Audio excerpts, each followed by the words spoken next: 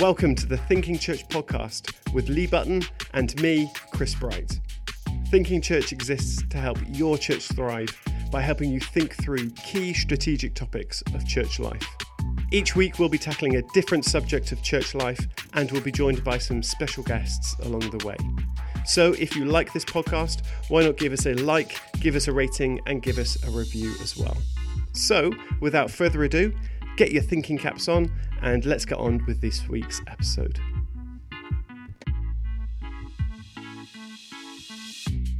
Hi there, welcome to this week's episode. This week we're talking all about discipleship. It was a conversation that Lee and I had with Nick Charalambous from Newspring Church in South Carolina. But before we get into that, I just want to let you know that we've been working over lockdown on creating a membership platform.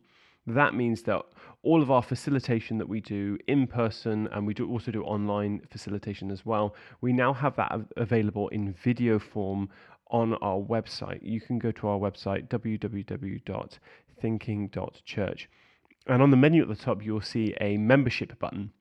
And there you can just go and explore what it's all about. We're in the really, really early stages of doing that, but it's all of our facilitation will be available on there in time. At the moment, we have 3 courses, which is creating a mission statement, we've got an assessment course, and we've got a working out your discipleship pathway course. And we've got loads more courses that you'll see on there that are coming in the coming weeks and months.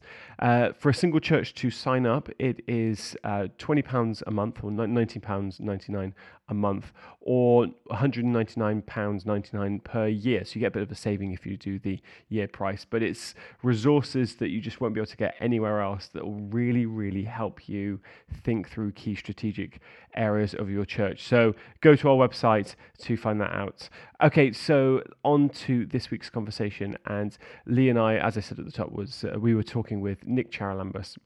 Nick is not only a great pastor, he's also a great pastor in the online sphere, and he has some key insights when we're thinking about how do we do discipleship online, and also some more general thoughts about discipleship in general, because I think discipleship is a massive topic and often gets really overlooked and often very confused. So I'm sure you will absolutely love this conversation with our guest today, Nick Charalambous.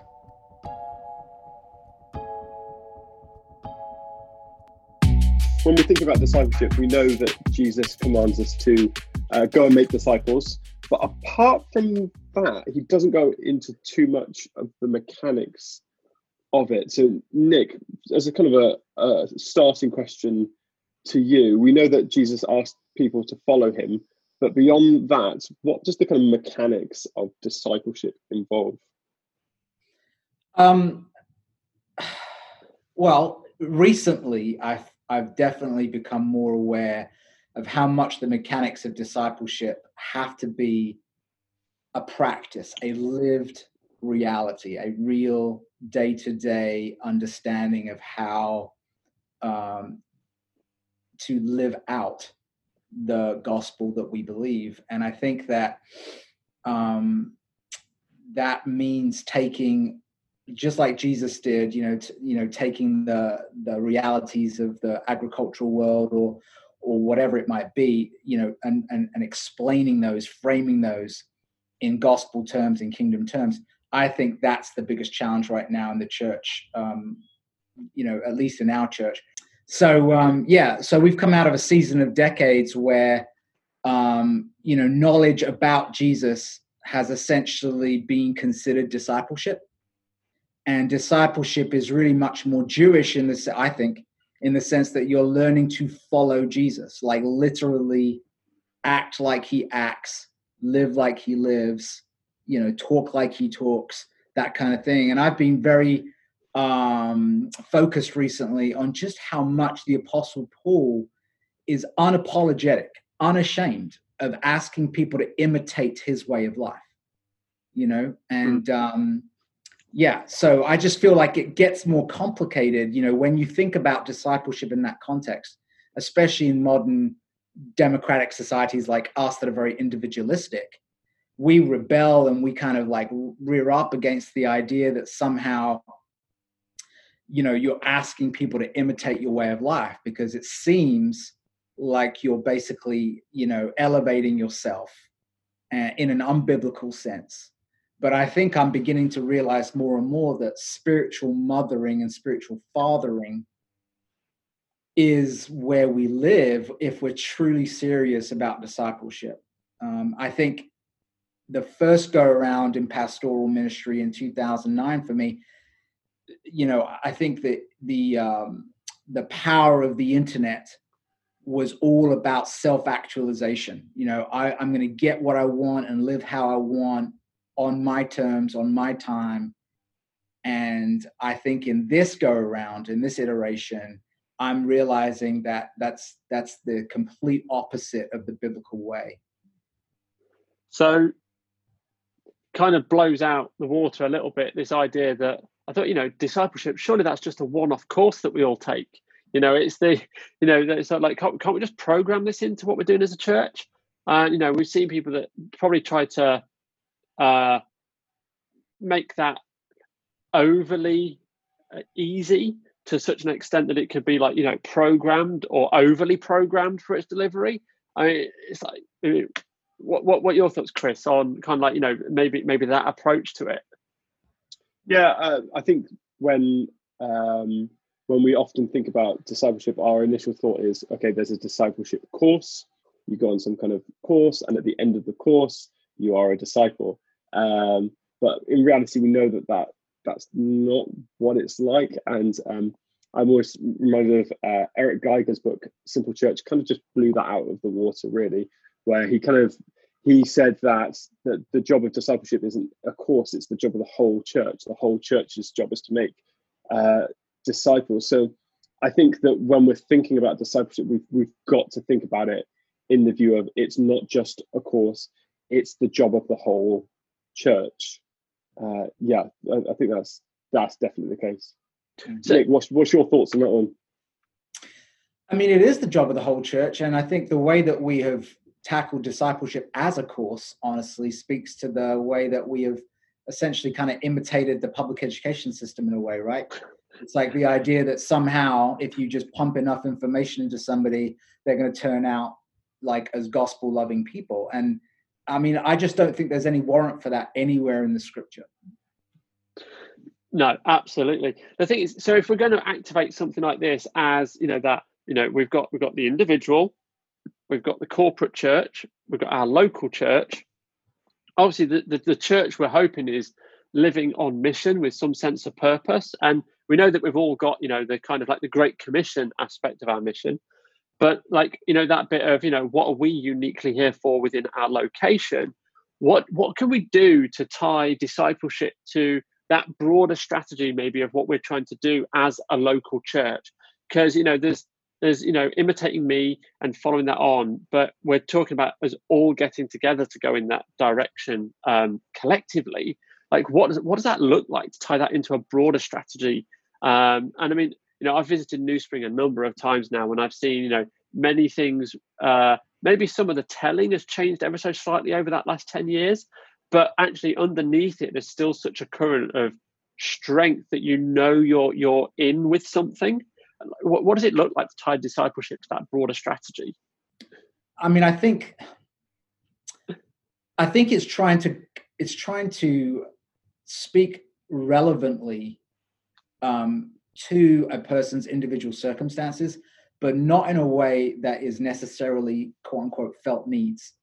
I think it's just trying to reinterpret the challenges that we face in our lives and the threshold moments that we have and the struggles, whether it's with parenting or whether it's whatever it is. Like, you have to, instead of presenting the gospel as a solution to a felt need problem, that you deal with the problem as an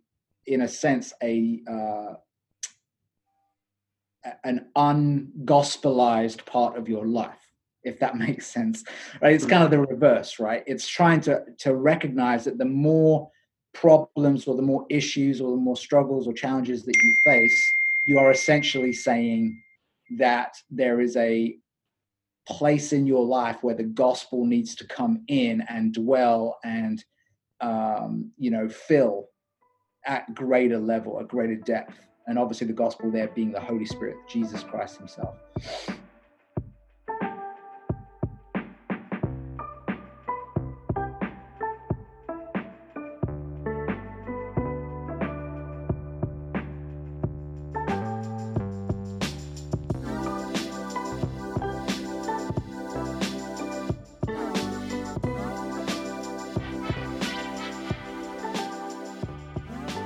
Yeah, that's really great.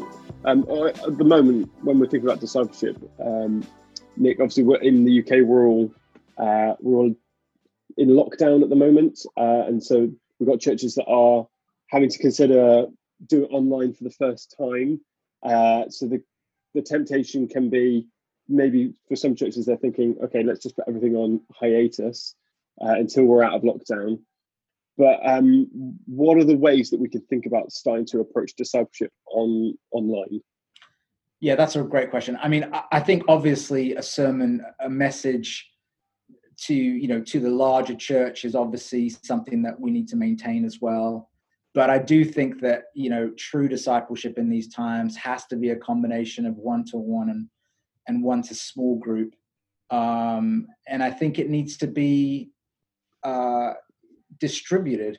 So I think that the issues are that we've got so many ways that we communicate, even offline, right, and online as well, that we just need to be wise about the fact that we have to speak into multiple places and multiple relationships that surround people, right? And essentially we have to surround them with the gospel, essentially. And I think that in a lot of ways, the offline model where you come to church once a week, you get your spiritual, injection or whatever it is, and then you leave. That's what we're trying to fight against, is that we don't want to replicate that in the online world, because that's really not how we interact like on any other part of our lives, right? I mean, we're on our phones and we're, engaging in some form of voice, video, text, consumption, production, kind of like online life all the time. And what we need to do is find a way to infiltrate, in essence, those connections and those experiences with the truth and the presence of Christ. And that's where it gets very, very difficult or challenging. So I guess to sum it up, I'm saying that it's not like an event. It's not like a one deal. It's really trying to figure out, okay, if we've got 3 or 4 opportunities, reliable opportunities to try and gather people online and call them to a conversation or to a practice in some form or fashion, we have to use those very, very wisely, in accordance with the overarching mission of the church that we have. Yeah, it's interesting. Like, so following on from that, you just said about, like the tools and like how we're attached to certain devices and how we live ourselves with that connection. Is that sometimes I think maybe the church has kind of pushed against some of that constant like touching and connection stuff in the past, as if sort of like, oh no, that's over here and church is over here. So it's that kind of like actually looking at the natural connections and how we build them so that we're utilizing it. Because if we're going to do this and in one sense disciple well, we also need to be doing that with people who've not yet attended our churches, come to faith, and actually those people that we're just sharing our lives with. So what are some things you've done, maybe a little more in the past than recently, but you were talking about storytelling and like the documenting of people's like testimony and things, which is a very powerful thing. Do you ever weave them into the discipleship environment or your small group environment? Yeah, I mean, storytelling is, I think, the easiest way to begin, right? I mean, everyone's fascinated by stories, and the story of anyone who has made Christ the center of their lives is by definition pretty dramatic. So I mean, I think most people, honestly, I think in this day and age, I think even more so, are kind of fascinated by Christians. I think, there's obviously a lot of people who, for one reason or another, harbor animus against Christians. But I think even they are somewhat baffled by why we believe what we believe, probably more so now than ever. And so, people will open the door to hearing your testimony. I think the question is, once you've presented the essential elements of the gospel, how do you connect that to a society, to a viewpoint, to a lived reality that is so completely at odds with it? And that is what I think is the greatest challenge. It's the steps after, I think, sharing your testimony. So say someone is intrigued, not convinced, but intrigued enough, okay, so how, in the era of sexual identity and everything else, like, okay, well, help me understand why, taking those steps after that can be very, very challenging, I think. Yeah.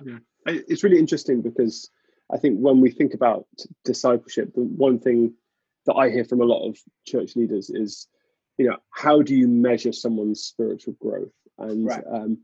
And I think, and it's always, you can't say, well, attendance is a marker of spiritual growth because it isn't. And so you can't say, well, you could look at baptisms, that's potentially one of them. But I think stories would come into this a lot, because actually when we're there, there's a framework called Kinevin, and it's and basically by Dave Snowden. Is that right, Lee? Dave Snowden?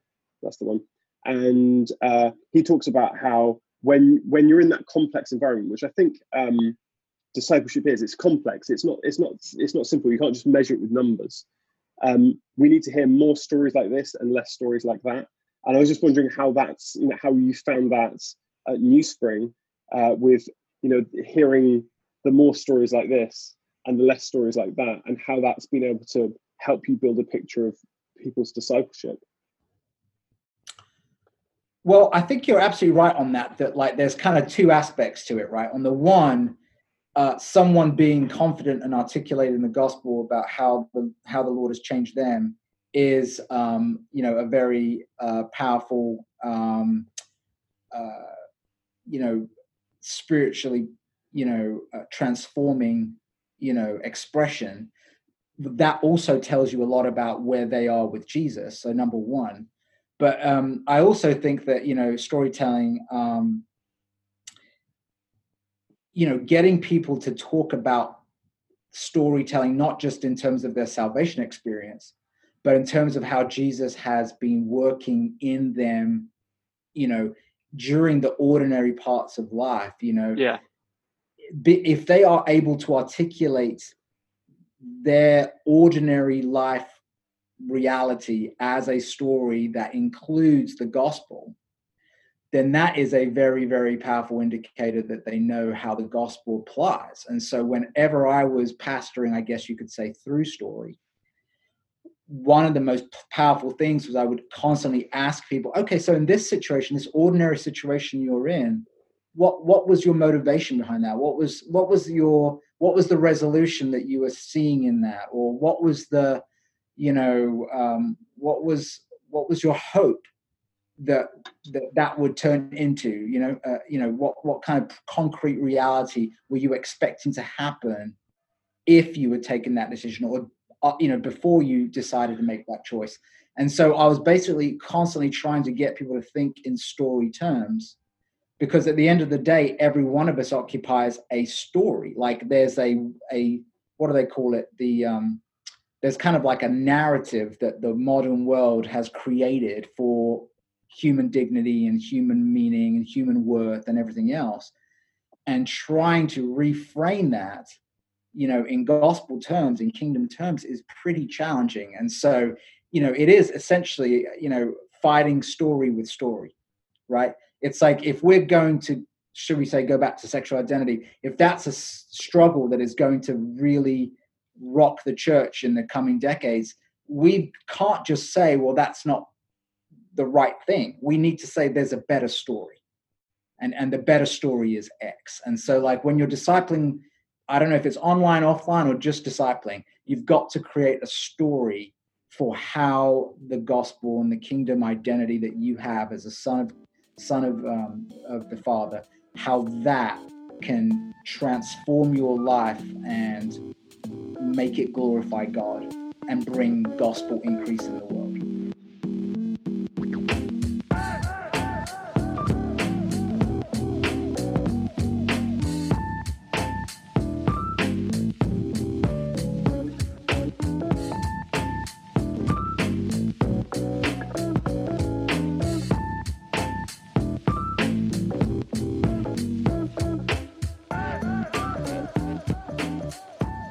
So I'm digging now a little bit kind of under that. So we're putting these things in places, and most churches, no matter what their size, will have had some level of process. What's in your time now in church? I might open this up wider because I'm sure Chris and I have probably instantly got stories on this ourselves as well. What does it look like when your discipleship process is going well? But also then counter that, what are the signs when your discipleship process is not going well? Do you know what I mean? So last week 2 weeks ago, we had Chris Surratt on for a webinar. We talked about small groups.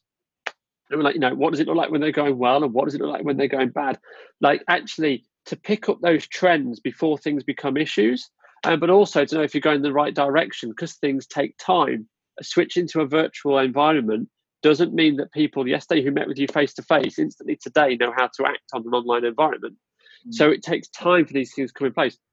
What does it look like when discipleship is going well, and what does it look like when discipleship maybe is going less well? Well, so there was a really interesting survey that came out. It was a good few years ago now, where it talked about how someone's discipleship journey, the biggest indicator is Bible engagement. So in everything that you're trying to do, you're trying to look for those indicators of going, okay, is this person starting to engage with Scripture? Is Scripture starting to become an integral part of their life that's starting to shape their thoughts and their attitudes? And I think that's when you see it go badly, is when, if preaching doesn't help you, encourage you to go to the Word, then it's not helping you grow. And it's the same with any program. We've got to think about it in that sort of paradigm of Bible engagement, I think, because I think that's if that is the keystone marker of what's going to help someone grow, because it leads to all the other behaviors that you'd expect of someone who's growing in Christ.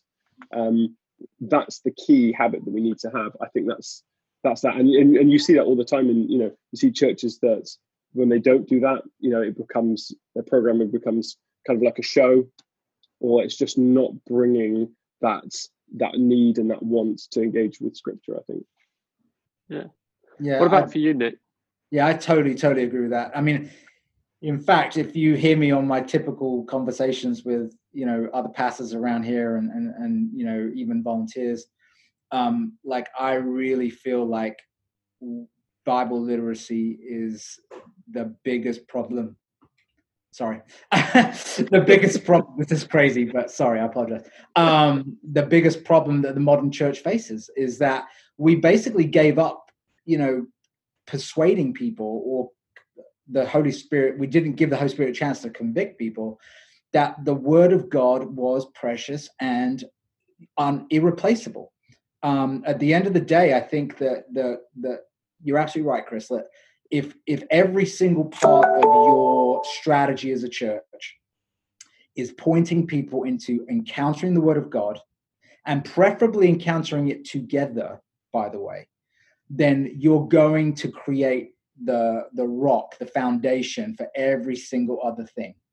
And I think that that's where, I think Chris mentioned too, that if sermons don't excite you, not based on, hey, it's dramatic, the lights are, whatever, and the music's great and the sermon's, funny and everything else. But if the sermons or the messaging or the worship time or every aspect of the church experience isn't basically saying, look how glorious God is, and you can encounter him in his word, then we're missing the point, right? And so, when it comes to online discipleship experiences, if it's not firstly cherishing the word, wrapping ourselves around the word of God, then I think we're missing the point.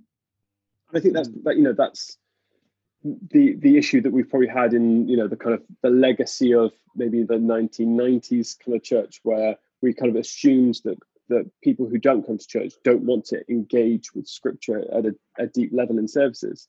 Yeah. And so what we did was we created a mode of church where it doesn't really excite you about scripture, whereas I think there's you're starting to see much more of a shift, and online I think especially. You look at like the guys of like the Bible Project and people like that, they're really going all in to excite you to start reading the word, and I think that's a real key to discipleship.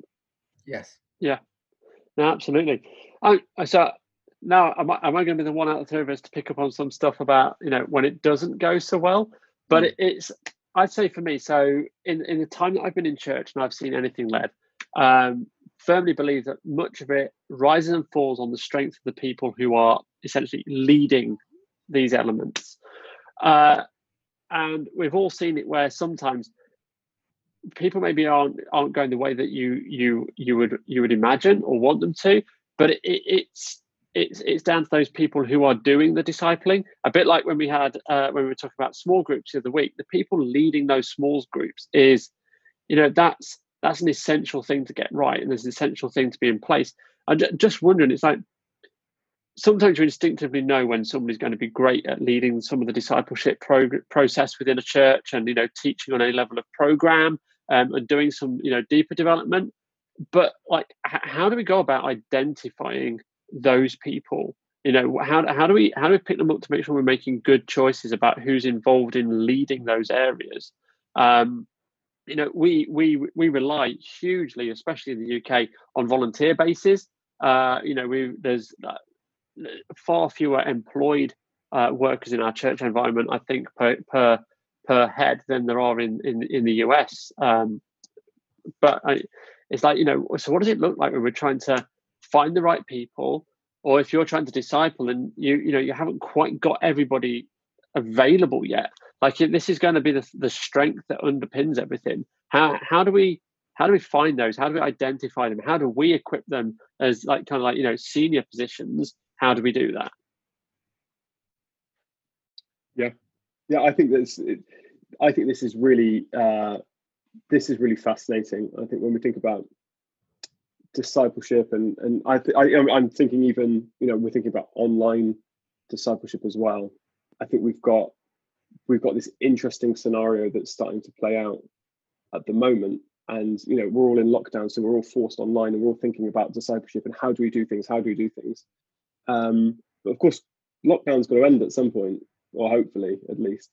And Nick, I'd love to come to you on this one, because I think one of the things that's in my mind is what's the legacy of coronavirus on the church for discipleship, especially thinking about how online is now playing a crucial part in what we're doing currently. But what's going to be the legacy once we're done?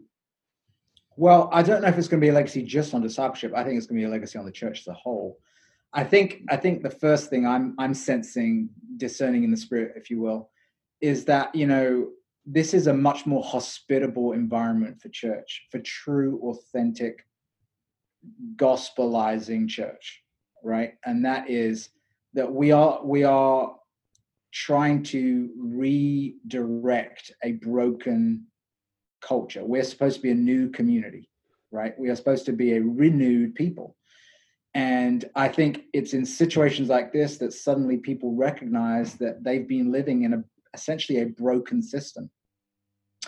And so we as a church can come alongside and say, well, look, we think that we've got better answers than the way that this society is moving.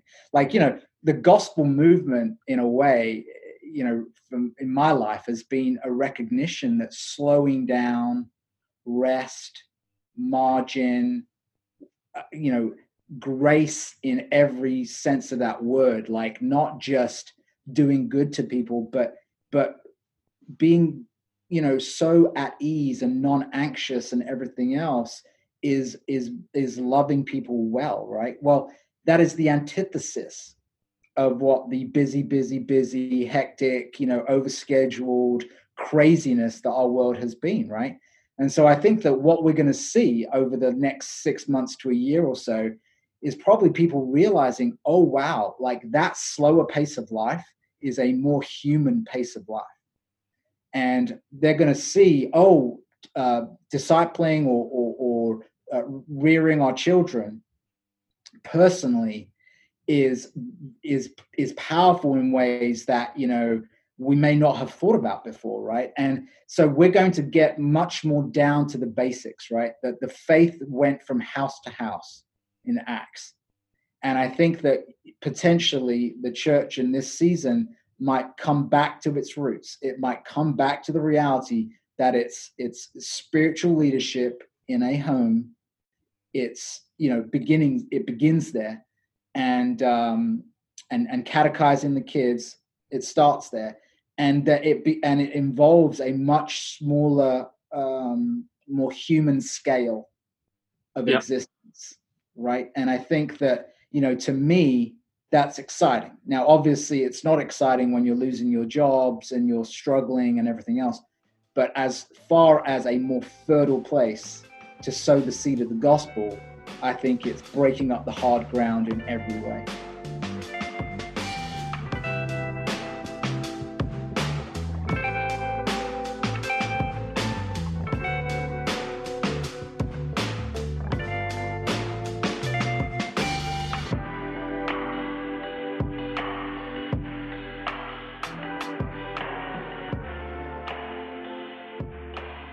We talk about the business of the world, but let's face it, we see too many churches who are essentially over-programmed.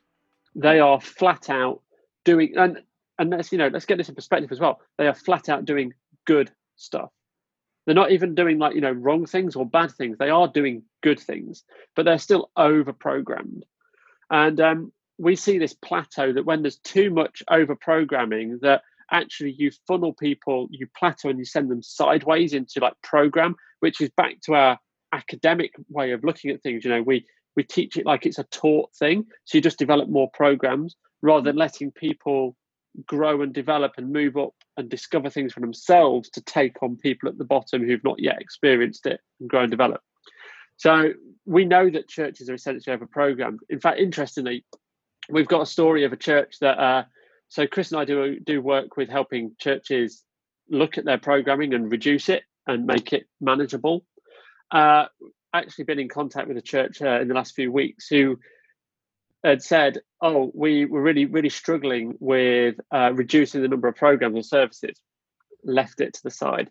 Anyway, the coronavirus hits, lockdown comes, get an email in from these people essentially saying, well, actually, it wasn't too hard to strip out the unnecessary programs and services, was it? We did it overnight. And I'm thinking, there's probably so much truth in that actually when it came to a push, they went back to, what's essential to actually deliver this? And like you said, it starts with the kids. Interestingly, putting kids' work online, we're seeing a bit more of that creep in now. Week one, that wasn't a thing to do because what's the logistics of that? Now that's coming in. But it's that, the over-programmed aspect of church. The church has essentially been guilty of it, the same as everywhere else, and we've been too busy. So when we come out the other side of this, what's it going to look like to only put back what we should be putting back and not just go back to that old habit? What can we do to protect ourselves in that time to make sure we only put back? The legacy has got to be that calmer pace. But let's face it, at the minute, that calmer pace now is people, your entire team, flat out delivering stuff for an online audience. But on the other side of this, we're going to have a physical space back and the online, and we're going to want to get that in sync so that we don't get too busy again. Any thoughts on maybe what some stuff we could be looking to put in place now to make sure that we protect that? I think it kind of goes back to the previous question you asked too. And to my mind, it's like, you're not really, I think we've approached the building up of the body as and honestly, in commercial terms, in industrial terms, finding somebody with a gift or an expertise or whatever, a skill, and then plugging them in and everything else. And I think, honestly, in my mind, leaders are created, right? So in your church, you cannot take for granted, no one should take for granted, that just because somebody's been in a leadership position at work or in anywhere else, that somehow that makes them a leader, number one. Number two, even if they've been part of a very healthy gospel community, I think the way leadership and authority works in the church is that you have to create a consensus, a unity, a harmony from the top down, essentially. And so you can't skip that. You can't say, well, I'm just going to bring in 5 or 10 people who have had, church leadership roles, and I'm going to trust that they understand the gospel, the Bible, and that they're just going to, minister to the many or to the groups that they have. Because what you're essentially assuming is that the story, the way that the Bible has storied them, is the way that you want to story the people under your authority. And I think what we need to think about is not necessarily that their story is wrong, but that their story is going to be at odds with other people's stories, right? And so what you've got to do is restory your people who are carrying your spiritual authority, and make sure that everyone is carrying the same story to the people within your congregation, if you want to use that phrase.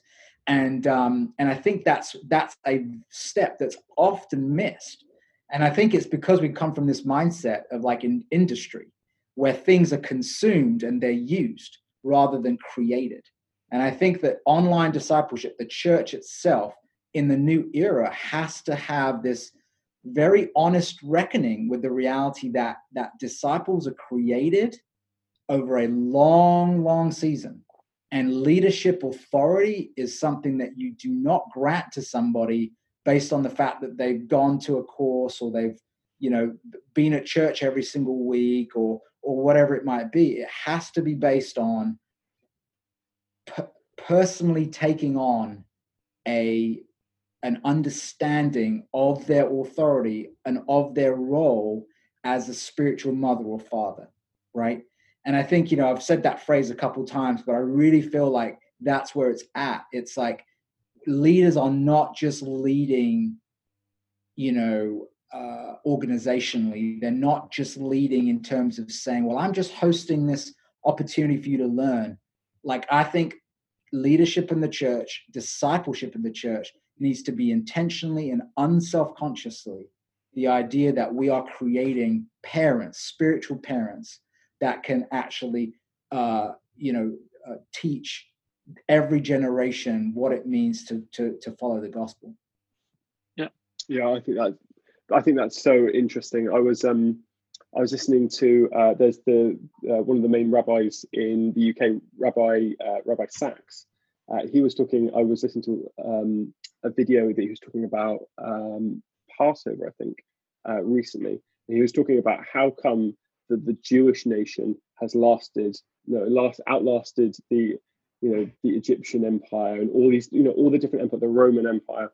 They outlasted all of these different empires, and it's because what they did was they taught values from one generation to the next, and that's that sense of fathering and creating, children and passing values through generations has meant that they've created a culture that is so strong.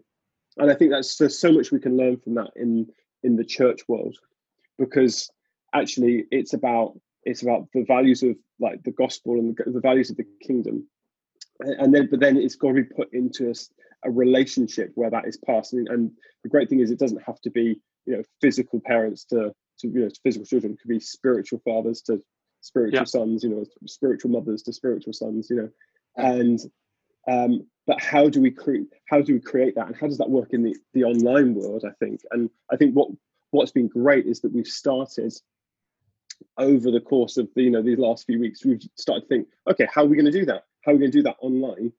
The big thought for me that's constantly on my mind, and I think, Nick, feel free to jump in on this, Lee as well, is that at some point when this ends, all the work that we've put into it, all of these pastors that have suddenly started to think, right, how are we going to engage with people online? How are we going to start becoming, these spiritual fathers and mothers to people online? Soon enough, we all go back to normal. Everyone goes back to their day job. And then online is just this void, this chasm. And what are we going to do because the need is still there. And I think what we've all realized is there is this need for just online discipleship. What are we going to do when we go back?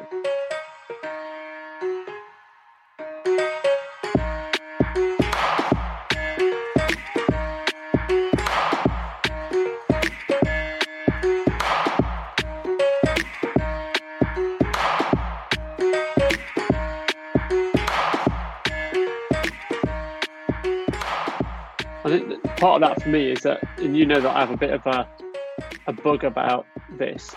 It's stop saying things like we have a meeting, or we have an online meeting, or we have a workshop, we have an online workshop, we have discipleship, we have an online discipleship. It's like, no, the process that makes those things effective absolutely is independent of where they happen. If your process is good and things are in place, a meeting is a meeting. Where are we attending? Is it in person, or is it going to be through a digital means? I'm being discipled. It's like, great. I get to meet up with this individual, but also when we meet online, it's also effective. I think after this, we need to drop some of those terms that draw the distinction to actually go back to the underlying processes about why we're doing them, which is essential. And it'll come back down to why are we doing it? Why are we meeting? And that will probably, for me, it would then increase opportunity and increase engagement. And we'll have to start counting the right things at church to understand what success looks like. And it's not bums on seats on a Sunday or how that feels, but actually we'll have to start looking to the impact we're having in our wider area as a fact of people who've become Christian, people who are now being discipled, and people who are learning to live out that new story and lead from it. The impact should be improvements in our schools, in health and education, and in what the workplace looks like, and general lifestyle and satisfaction. It's that overspill. But actually, we look too narrow at what we're going to count to actually define success. But now we need to start looking at the impact. So for me, it will go beyond that numbers thing and start looking at the engagement aspect, which is something Chris and I have touched on earlier today. I don't know. What do you think, Nick? I mean, I agree. I think the challenge is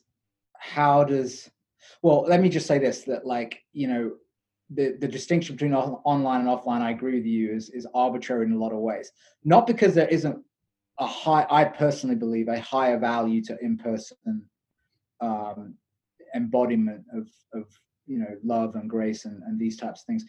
But because functionally, so much of what we were doing in person wasn't really about being in person. It was just a delivery mechanism. And I personally, and we've already had conversations about this, I'm very, very eager to break that notion that somehow just because you're in person, but you're delivering information, that's life-giving. It's not. So in my mind, if we're just delivering information, let's use channels just like this, prevent people from having to drive. Now, in the US, it really is about commuting. In the UK, maybe not. But if I'm calling somebody to the church that lives 20 minutes away, which is very, very common for us, that's 40 minutes. We literally ask them to spend 40 minutes of their day to just travel to receive information. Now, that to me is crazy. So if we're going to deliver information, and I say even teaching that to some extent doesn't require the embodiment of the people of God to be together, then maybe let's just do that. Let's do that online. Let's do that via video. Yeah. What I think is going to be tricky is how do you create an opportunity in our modern church environments for true life-giving community that is unguarded, unstructured, just doing life together. And I think that, and I hate to use, I don't think it's a blasphemous, what's the word, analogy, but I'd love to see the church feel more like a pub, in the sense that no one goes to the pub to get programming, right? They go to the pub to hang out, and they go to the pub to be around people they care about, and they go to the pub to share stories, and they go to the pub to, find refuge. And the church, I think, in previous generations was that. And, you could even say that maybe the reason that the pub culture in the UK started out the way it did was probably because it was an alternative to the church in some form or fashion. And so, I feel like we've got to try and figure out how church can be more life-giving in that way than it be a locus of public education, because I don't think that going to school was necessarily very life-giving to me. But learning alongside folks about how life should look and how did you come to that conclusion? How did you solve that problem? That's what we need to do more of. I was listening to Daniel Im from Lifeway Resources, and he was talking about how there's some educators in the US that have started doing something called like flipping the classroom, where the normal, that normally you go to school or go to university for the lecture, and then you do the other activities at home. And what they've started doing is sending the lectures out beforehand, and actually valuing the gathering time was more about debate, discuss, learn, and that's where the real learning actually happens. And it's not you need the information, because you've got to have the material from which you can have those next steps, but it's the community that brings the growth. And I think you're absolutely right in that we need to find ways and use online. Is that midweek group necessary to meet, or is it better to send out the material beforehand and actually gather in someone's house over food and debate and discuss? I think that there's so much value in that, for sure.